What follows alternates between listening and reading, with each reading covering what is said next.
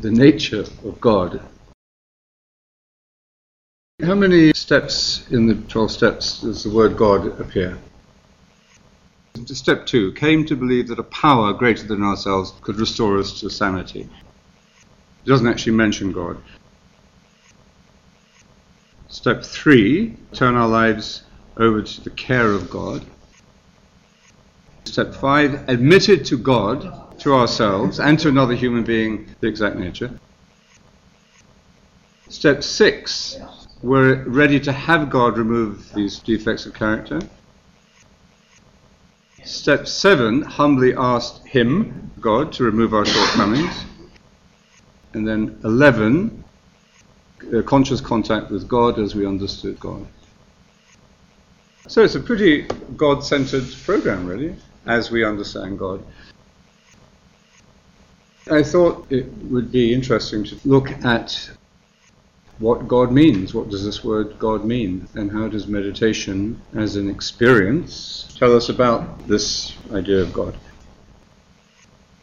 One of the definitions of God by Nicholas of Cusa, 16th century, was God is the reconciliation of opposites.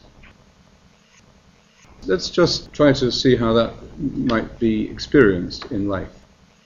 Say through the opposites of losing and finding. Nothing could be more opposite than that.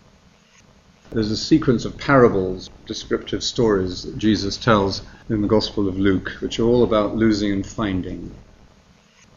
He was stimulated to give these by the disapproval that he found in the Pharisees and the lawyers who condemned him for spending too much time with sinners.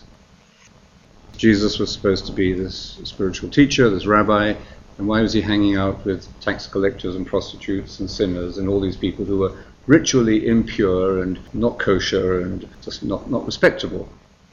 He was attacked for that, and his response to it was these 3 stories. There is a shepherd, he has 100 sheep. He loses 1 sheep. He leaves the 99 and goes in search of the 1 lost sheep.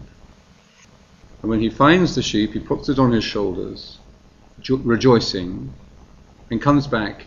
He goes home to call his friends and neighbors together. Rejoice with me, I have found my lost sheep. In the same way, I tell you, Jesus says, there will be greater joy in heaven over 1 sinner who repents than over 99 righteous people who do not need to repent. That's a lot of paradox in there. It seems to capture something of the spirit of the AA fellowship, the commitment to the individual. The second image is a woman has 10 silver coins and she loses 1 of them. She lights a lamp. She sweeps out the house and looks in every corner until she finds it.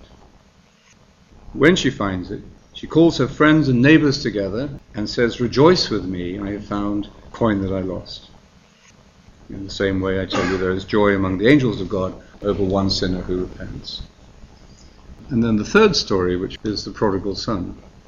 So these are 3 parables, and Jesus taught mainly by parables, because parables have to be interpreted. He didn't give rules and regulations and do this and don't do that. He told stories, and the purpose of the stories is to raise our consciousness.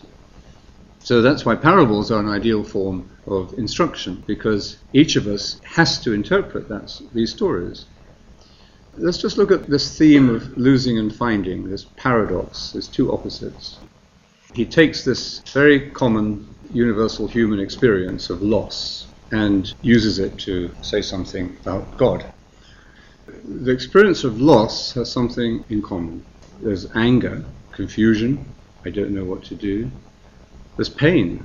This is something precious, important, valuable, ache and pain, loss, absence. Whether that is an object or a person or a sense of direction in life, in a sense of losing your way, as you said. Loss is a very powerful human experience, and nobody gets very far in life without coming into it. We all experience loss. Maybe it's loss of our hopes, or loss of our health, or loss of our youth, or loss of our partner, or loss of our relationship, or whatever it is, or loss of money or status, or all sorts of things we can lose. And then the finding. In these stories, loss is followed of going out looking for it. And what characterizes this experience of finding is joy.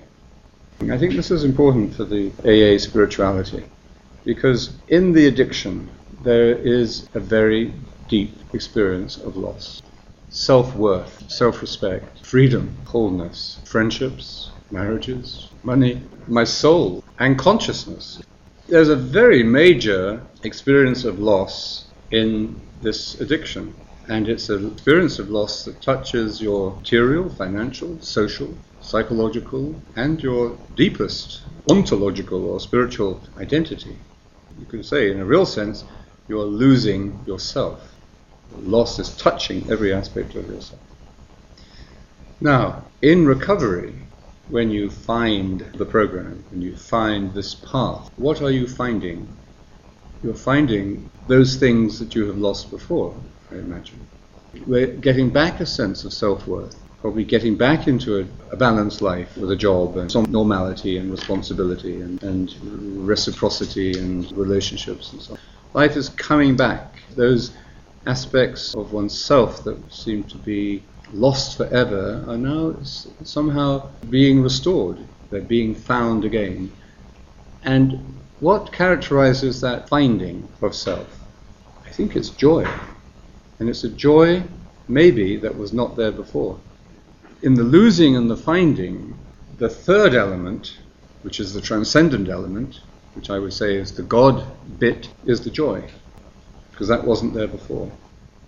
So there is a breakthrough through the experience of loss.